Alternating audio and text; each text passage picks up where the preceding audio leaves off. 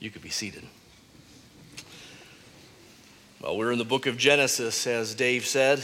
Genesis chapter 9 and 10 this morning. When I'm getting to know someone, I like to find out where they're coming from. My wife and kids tease me that I often ask the same few questions of people that I'm just meeting. They say, "Are you from Albuquerque?" "No?" "Okay, where are you from? What was your last city? What brought you to Albuquerque? Where did you grow up? Where are the stops on the map along the way?" And as a pastor, or maybe just as a Christian, I also am curious, what church tradition or traditions have you come from? What church were you just in before visiting this one? I've even asked people if they would share with me their ecclesiastical resume. Where you been, what you did. Of course, we shouldn't be too quick to pigeonhole people. We shouldn't think that we know someone inside and out by merely a few questions. But it is true that where we've come from is no small part of who we are. The book of Genesis tells us where we've all come from. It tells us our shared story as humanity. It tells us why things are the way they are in this world. It tells us what's wrong with this world and what's wrong with us. And it also shows us the seedlings of hope and promise for a fallen world. It tells us not only the beginnings of creation, but it also tells us the beginnings of our salvation. And so over the last few weeks, we've looked at the story of Noah, Genesis 6 to 9, 4 chapters. It is the most drawn out of the stories so far in the book of Genesis, and so it must be important. It is a story of judgment, where God justly poured out his judgment on pervasive and violent sin in the world. It is a story of salvation, where God would save one family, and from that one family, he would begin a whole new humanity. It is a story of new beginnings. God was beginning again with one man, Noah, who back in chapter 6 was described like this. He was a man who had favor with God, a righteous man who walked with God. He did all that God commanded him. We read 4 different times after chapter 6, especially in Noah building the ark in faith, in the face of opposition, over a period of perhaps 100 years. Of course, Noah wasn't a perfect man. This new beginning is taking place on the other side of the great fall of Genesis 3. God promised to never flood the earth again the same way, precisely because the human heart is evil from its youth. Chapter 8, verse 21. And yet, chapter 9 is hopeful. We saw that last week. It is largely hopeful, where God charges this family to be fruitful, to multiply, and to fill the earth. God makes a covenant with Noah and his offspring and all of creation forever. God will not flood the earth in judgment as long as the earth remains. And he provides the rainbow as this beautiful sign of that covenant. And that's where we left off last week with chapter 9, verse 17, and now we read on. Chapter 9, verse 18. The sons of Noah who went forth from the ark were Shem, Ham, and Japheth. Ham was the father of Canaan. These 3 were the sons of Noah, and from these the people of the whole earth were dispersed. Noah began to be a man of the soil, and he planted a vineyard. He drank of the wine and became drunk and lay uncovered in his tent. And Ham, the father of Canaan, saw the nakedness of his father and told his 2 brothers outside. Then Shem and Japheth took a garment, laid it on both their shoulders, and walked backward and covered the nakedness of their father. Their faces were turned backward, and they did not see their father's nakedness. When Noah awoke from his wine and knew that his youngest son had done to him, he said, "Cursed be Canaan. A servant of servants shall he be to his brothers." He also said, "Blessed be the Lord, the God of Shem, and let Canaan be his servant. May God enlarge Japheth, and let him dwell in the tents of Shem, and let Canaan be his servant."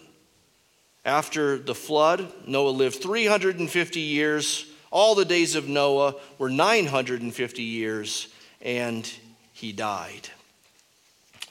Again, we'll cover the end of chapter 9, what I've just read, and the whole of chapter 10 today. We'll get to chapter 10 later on.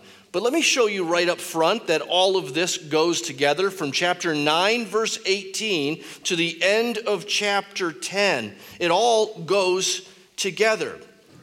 You see in chapter 9, verse 18 and 19, the sons who went forth from the ark were Shem, Ham, and Japheth. Verse 19, these three were the sons of Noah, and from these people the whole earth were dispersed. And now look at the end of chapter 10.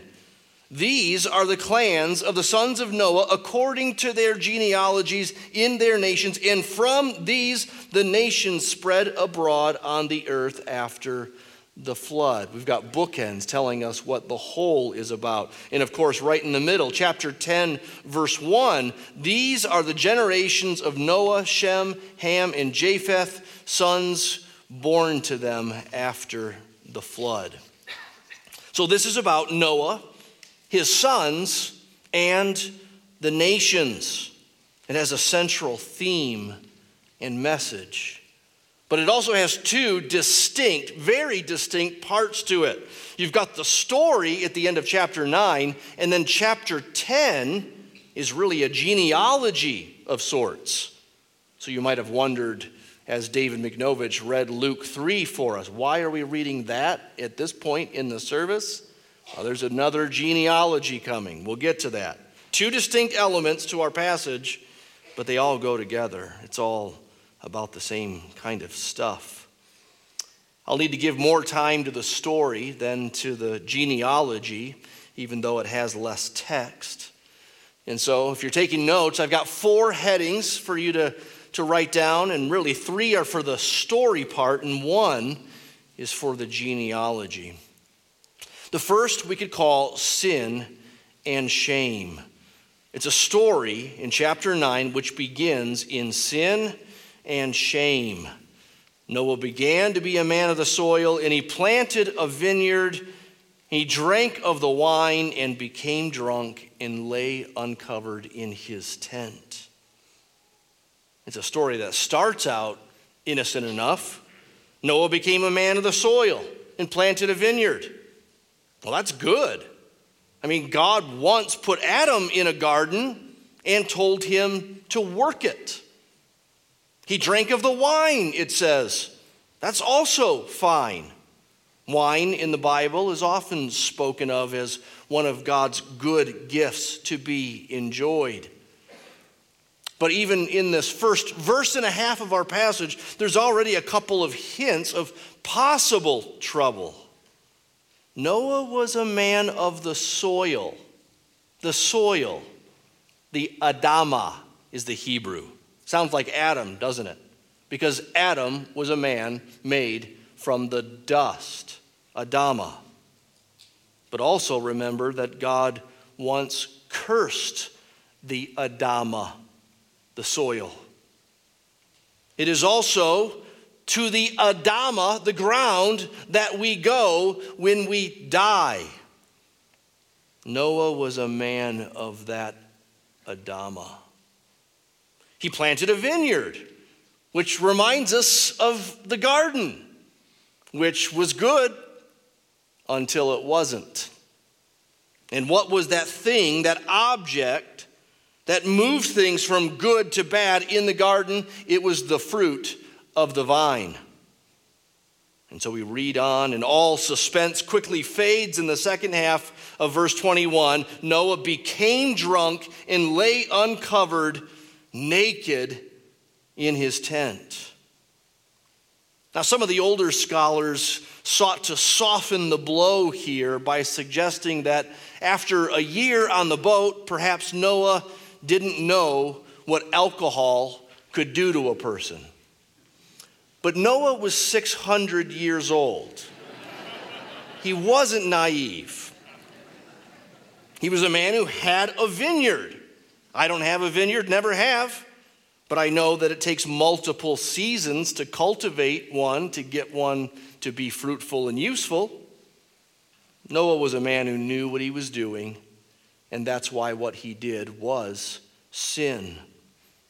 Just as the Bible speaks to the blessing of wine enjoyed in moderation, it also speaks clearly and forcefully about the dangers of having too much of it.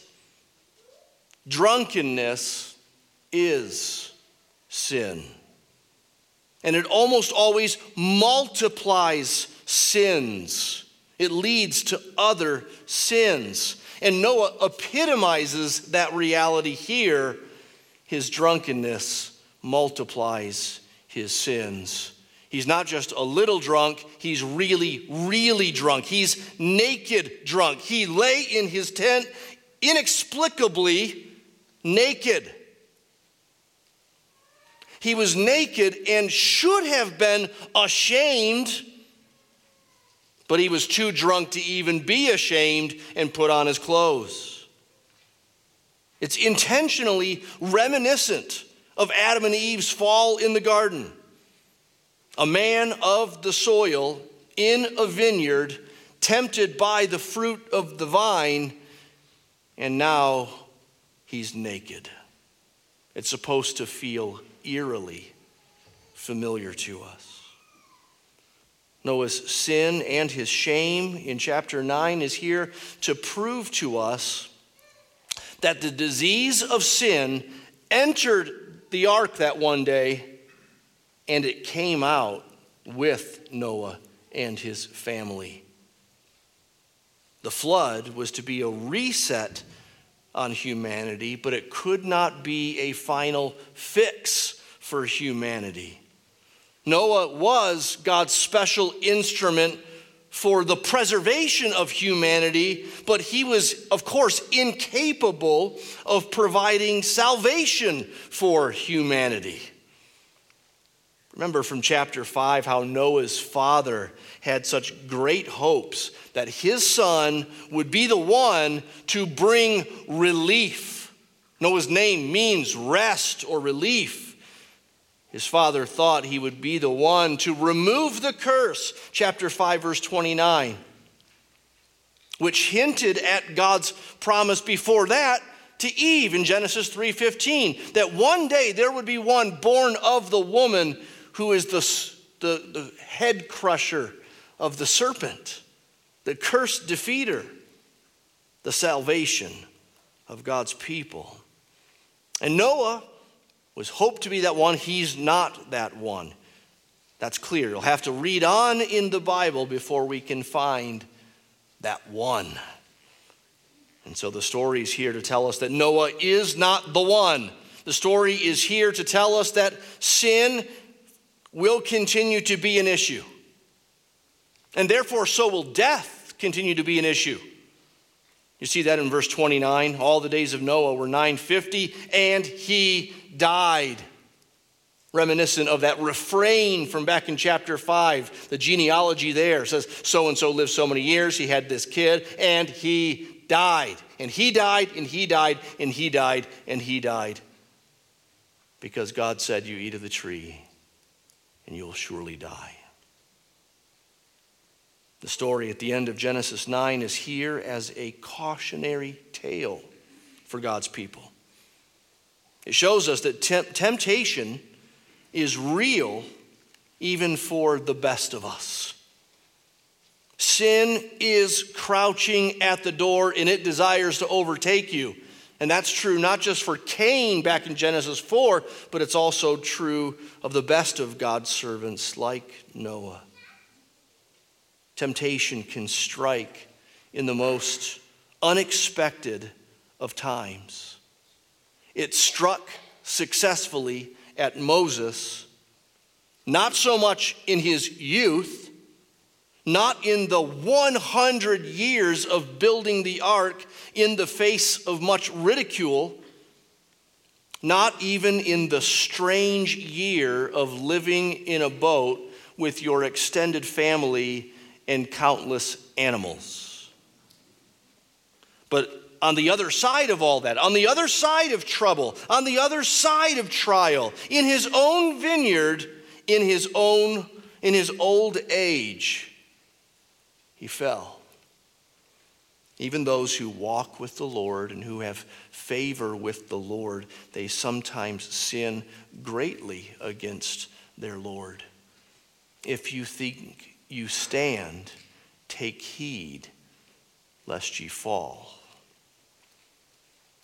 Secondly, it's a story of dishonor and honor.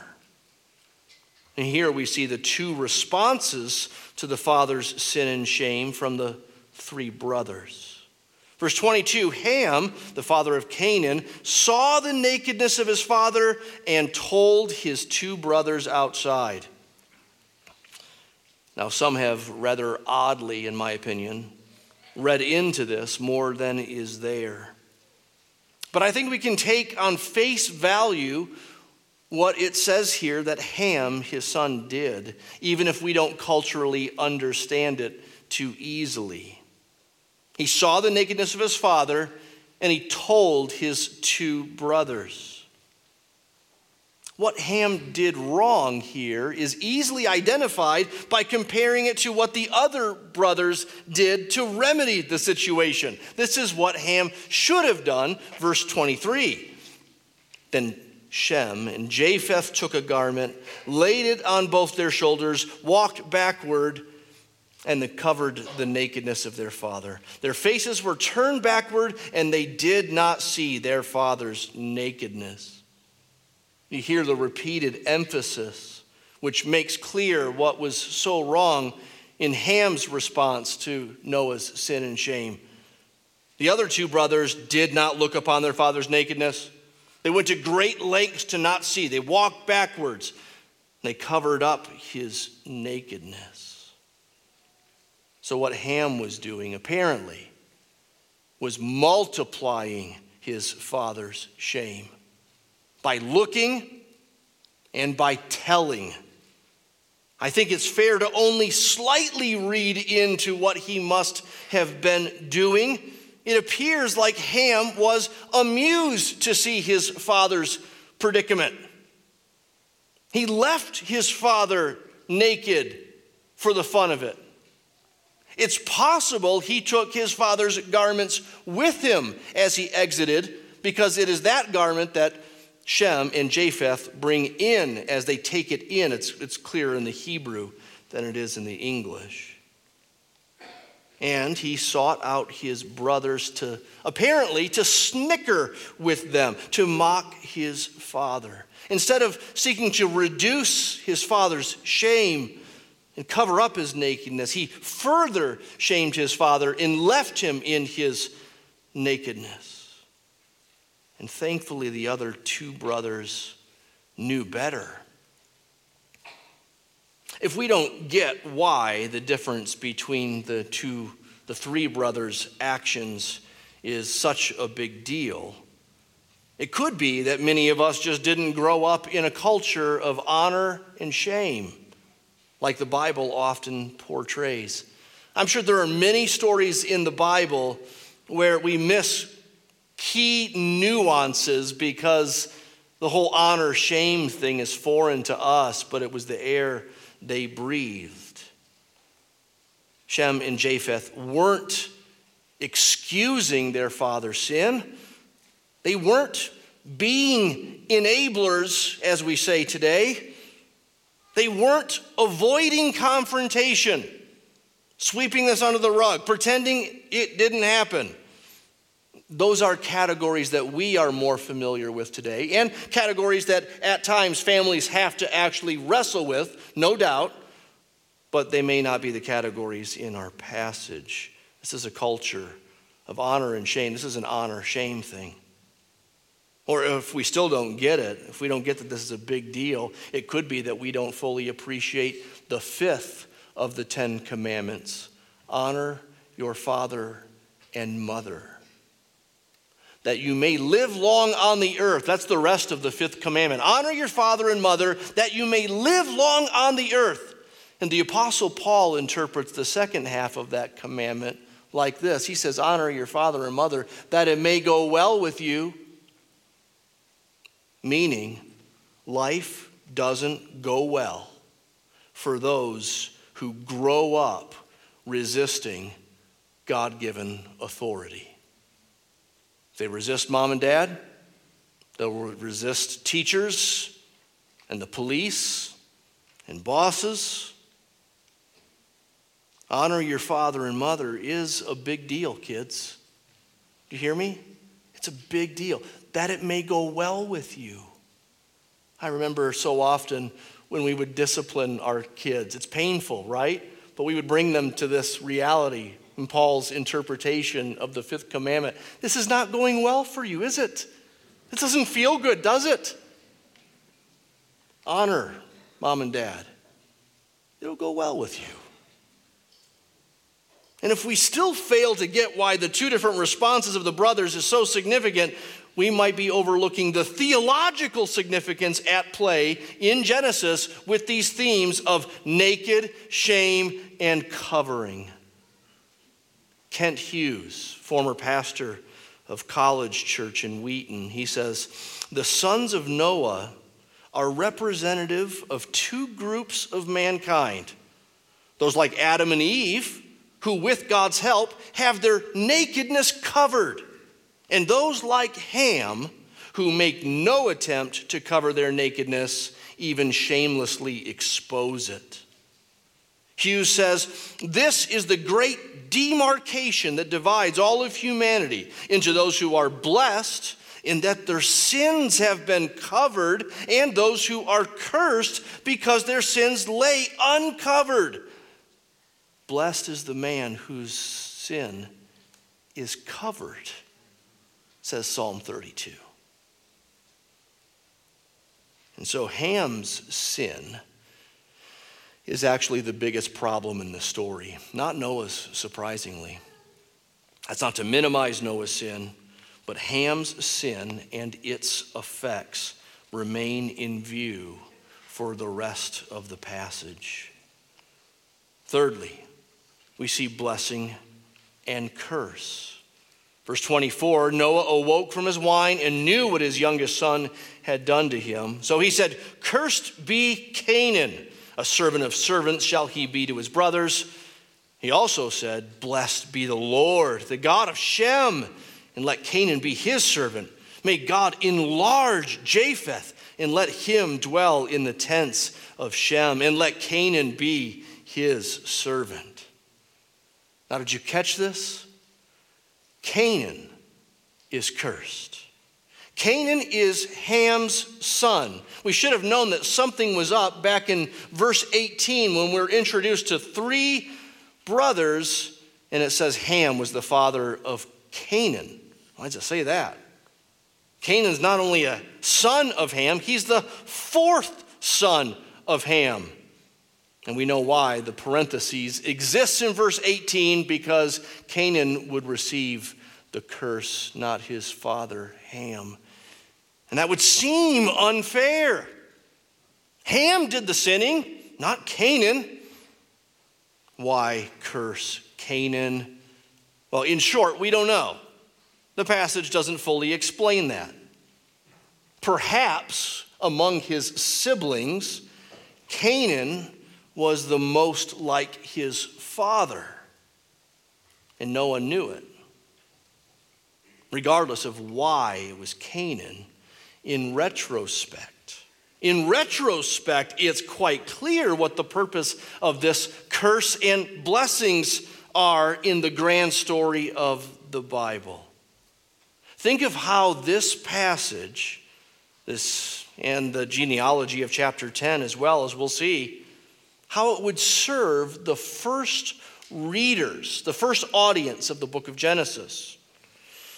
While the stories of Genesis may have been on the lips of the Israelites long before, it was in Moses' day. The Bible insists it was Moses who put down those stories in print. Likely at the end of his life, as the people of Israel were about to enter the land that God had been promising them, Moses wrote down these stories, first and foremost, for that first audience. And each story serves them particularly in special ways. Again, they were about to enter the land. What land? The land of Canaan, right? Who were the people in the land of Canaan that they would soon face off against in battle? They were the Canaanites, those who came from their forefather Canaan, the grandson of Noah. So the people of Israel, on the cusp of the promised land, when the people in Canaan seemed like giants in the land, and the Israelites just like grasshoppers, they would be served to know that the people they're about to face off against have been wicked for a very long time, and they have been under a curse since the days of Noah. God was doing a couple of things in Israel's conquest of the land. He was bringing judgment upon a wicked people, the Canaanites. And he was also bringing his people into a gift of a plush land for which they did not work or they did not earn. It was an inheritance and a place of God's presence. And the seedlings of that coming judgment, you can read about it in the book of Joshua. And the seedlings of that inheritance of the land, they all lay here in Genesis 9. Look at it again, verse 25 to 27. See these two blessings and a curse. The Lord of Shem, the God of Shem would be blessed, verse 26. Japheth would be enlarged, it says, as he, notice this, by extension, he dwells in the tents of Shem. And Canaan, as for his line, he'll reside under a curse, and he will serve the other brothers' lines. How will he serve them? Well, not as slave owners tried to argue in the antebellum south of our country. They said that people of dark skin come from Ham and Canaan, and so it was God's plan since Genesis 9 that those people would always be servants or slaves. That is sick. And it is a ridiculous interpretation of this passage on so many levels, not least because I'm guessing that among the three brothers and their immediate sons, the skin color didn't vary that much. I mean, how do you pick out the dark one? No, a much simpler explanation that Canaan would serve his brothers is that Canaan and his line would be those who would relinquish the land eventually. By force, yes, but they would relinquish the promised land to the brothers. And so now we come to chapter 10. And here we move from the promises and curse of Noah's offspring in chapter 9 to see how it actually played out in generations later on the world's stage. We can call this, and this is the fourth point, from sons to nations. From sons to nations. It's also called the table of nations, where in chapter 10, 70 different people, nations, or places are referenced. As you look down in your Bibles, notice it is a genealogy of sorts, but not like a genealogy of chapter 5 or like we'll see next week in chapter 11, which both move successively and predictably from one generation to the next generation.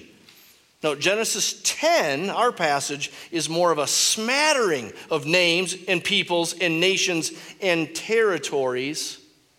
And it is an explanation for how nations and peoples all came from these three brothers, the sons of Noah. So I won't read the whole of chapter 10 straight through. I'm not as brave as David McNovich is. But again, look down in your Bibles and let's try to get a lay of the land first, and then I'm going to suggest some themes for us to identify from this curious chapter. The lay of the land. Notice the bookends again. Chapter 10, verse 1. These are the generations of the sons of Noah, Shem, Ham, and Japheth. And then verse 32. These are the clans of the sons of Noah according to their genealogies in their nations. And here's the key. And from these the nations spread abroad on the earth after the flood. Notice also the three-part structure. You can see this just at a glance. Verse 2 begins, the sons of Japheth, colon. Verse 6 begins, the sons of Ham, colon. And then verse 21, to Shem also, and who he fathered follows that. Notice Canaan, verse 15, is separated out. He's one of the sons of Ham. He's the fourth son of Ham, but he really gets his own paragraph, we could say, because God was, he was under a curse given by Noah in chapter 9, and he deserves careful attention here. That's the structure. Notice also part of the structure, the refrain in each of these sections, the ending of each of the sections. Notice verse 5, from these the coastland peoples spread in their lands, each with his own language, by their clans in their nations. And then verse 20, these are the sons of Ham by their clans, their languages, their lands, and their nations. And then finally, verse 31, these are the sons of Shem by their clans, their languages, their lands, and their nations. Here's the structure and the emphasis. But who are these people? What are these places? Let me give you a quick thumbnail sketch. Japheth's people, verses 2 to 5, they are those who moved north and east from Mount Ararat. And the names and the places listed there may be most unfamiliar to most of us, but scholars tell us that these list places that would later become known as Germany, Russia, India, Greece, in other words, modern day Europe. We today might call these kinds of people Gentiles. Japheth's people were Gentiles.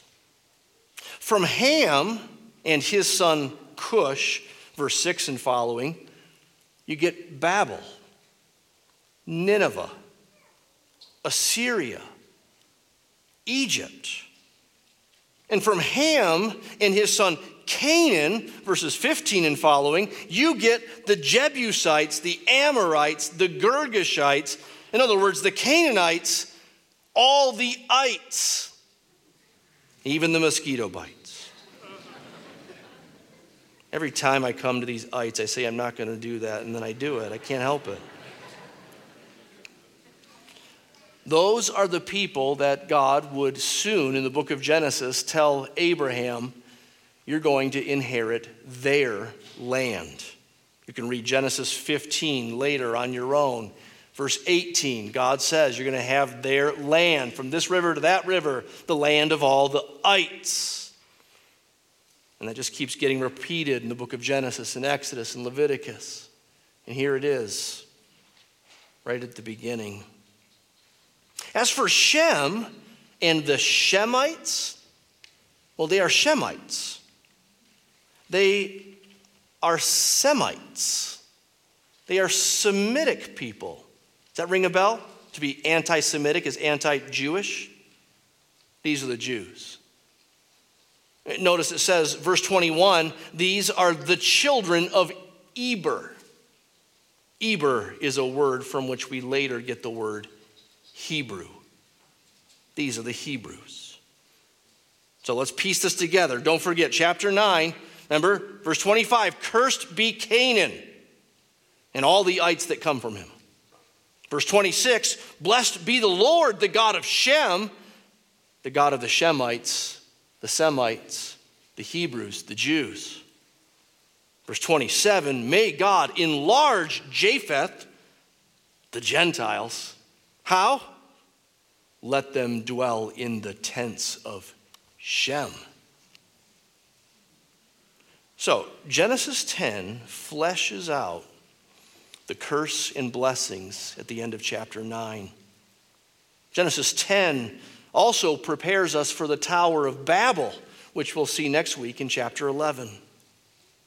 Genesis 10 provides its first readers with encouragement about God's plans for peoples and places, plans that go back long ago to the days of Noah. And Genesis 10 actually lays the groundwork for God's blessings, yes, to the Hebrews, but also through the Hebrews to the nations. That's the lay of the land. Now let me suggest 4 themes from this chapter as I wrap this up. 4 themes that I want us to take note of and also seek to apply on our own later in community groups or as a family. The first theme is this: unity. Unity, the unity of humanity. Let's start with the most obvious. We'll get to diversity, but start with humanity. After the flood, all of humanity comes from one family. So despite our differences of skin color and ethnic origin and geographic heritage, we all come from one family.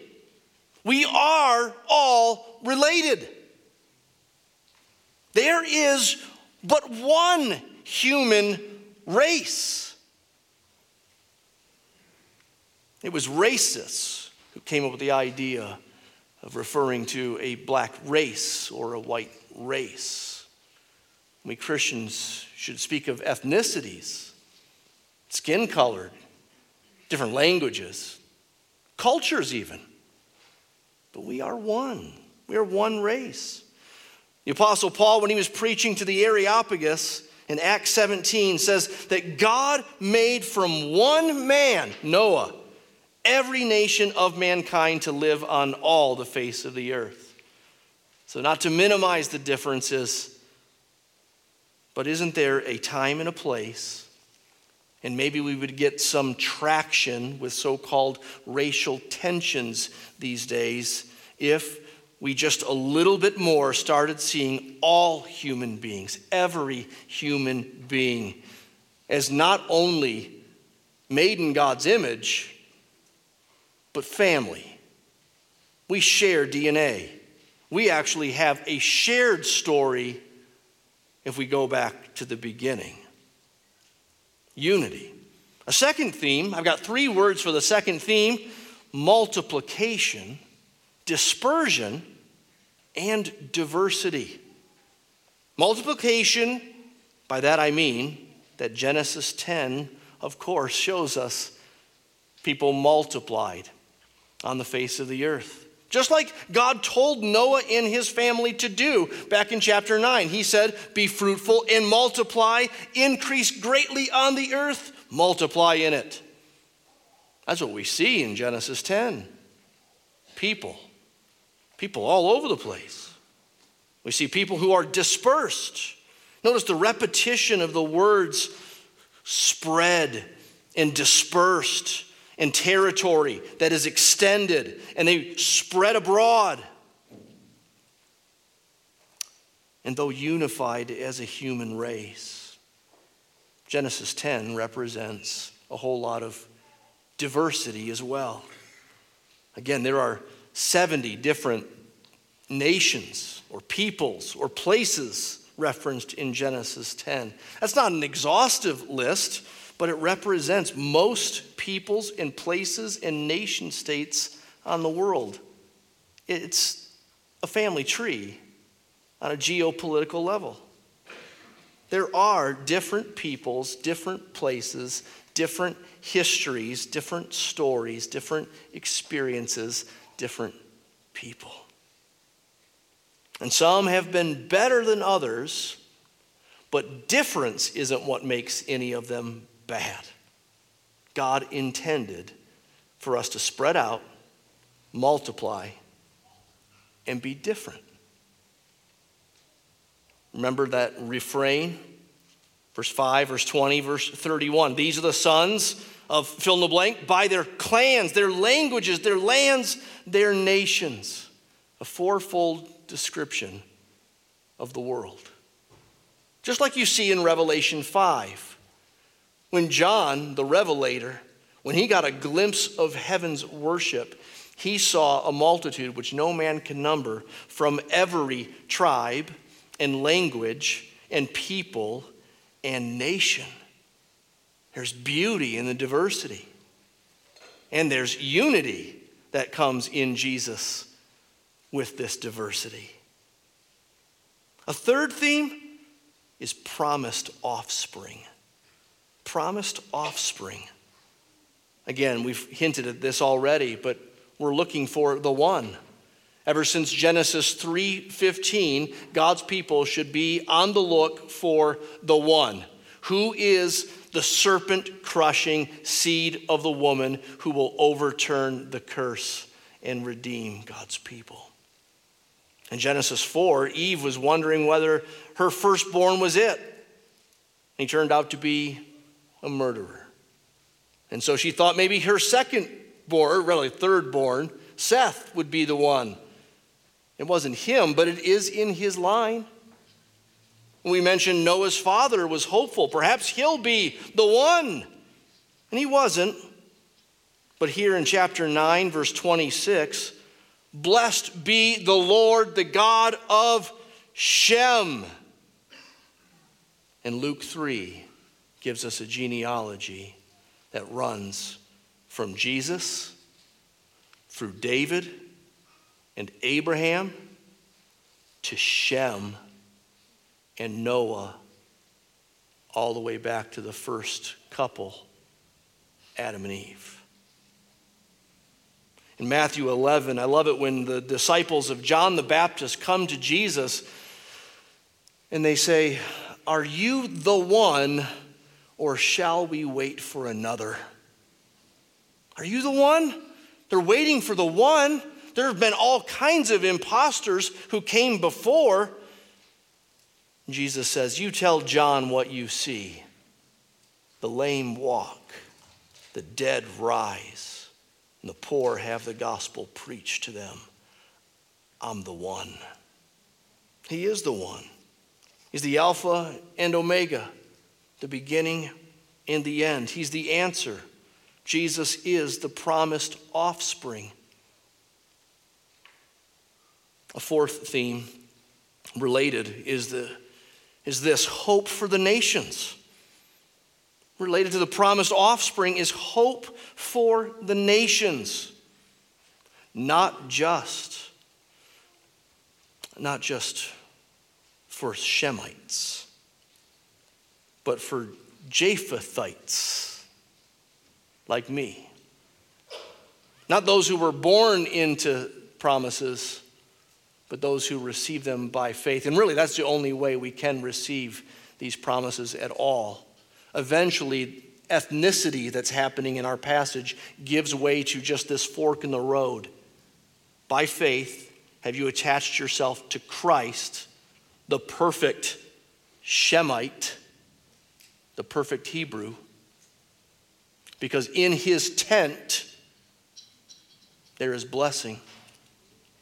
There are blessings, even for Hamites and Canaanites. Isn't that great? Remember Rahab? Rahab was a Canaanite, and she got in. She pitched her tent with God's people, and more importantly, with their God. Have you pitched your tent with Jesus? In John chapter 12, a Greek seeks to follow Jesus, but this is kind of a new thing because this Jesus thing has been mostly a Jewish thing, and the disciples don't know quite what to do with this Greek who would follow Jesus. They talk about it among themselves, and they go to Jesus himself, and they say, this Greek would follow you. And that's when Jesus says, if I be lifted up on the cross, I will draw all men, all kinds of people to myself. That's what he's done. And now, Galatians 3 tells us there is neither Jew nor Greek, neither slave nor free, no male or female. You are all one in Christ Jesus. If you are Christ, then you are Abraham's offspring. How? Well, Revelation 5. He ransomed that multitude which no man can number from every tongue and tribe and language and people. He ransomed them with his blood. And in Revelation 7, another glimpse into heaven's worship shows a multitude there who are in white robes, covered. Their nakedness is covered. So that's the gospel. That's what Christians come to believe. That is our hope and our only hope. And that's what we hold out to you if you're not yet a Christian. If you're not yet a Christian, I invite you to let the Bible tell you where you came from and what the problem is and where there's hope. I invite you to let the Bible tell you what God is up to and what this world is all about and where it all has come from. We're in an age that's obsessed with our particular identities. The Bible holds out something that for you may not feel quite as special. What, we're just all the same? We all got the same problem? One solution for us all? Yeah. I'll take that. I'll take that kind of divine simplicity any day of the week. You are special. But you're special because God has a glorious plan that's so much bigger than any of us. And Jesus is at the center of it. And we get in with God through him. And we're in for good. And news of that has to spread. It's got to get out there. It hasn't yet reached all of the nations and tribes and tongues and languages. And so we call that mission the Great Commission. Jesus gives us a commission at the end of Matthew and the end of Luke, the end of John. He gives us a great commission. Go into all the world and make disciples and baptize them in the name of the Father, the Son, and the Holy Spirit. Well, this has been a bit of a dizzying morning for all of us, I'm sure. It has been a dizzying week for me as I spent time in this crazy story, in this curious genealogy. And so I simplify it for you with help of my pastor friend in Chicago, Dave Helm, I was blessed to listen to his sermon on Genesis 10. And here's his outline. And you'll want Dave Helm as your pastor after you hear this. From one man, all nations have come. To one man, all the nations must come. And so, to all the nations, we must go. Let's pray. Oh Lord, we thank you for your powerful word. You have this morning answered our prayers to show us Christ. Your word shows us Christ. We long for the day when Christ finishes all that he has started. We long for the day when all of his people are brought in and covered in robes. We long for the day when Jesus comes again. Lord Jesus, come. Until then, give us a song, give us a message, give us hope and endurance as we look to you. In your name we pray. Amen.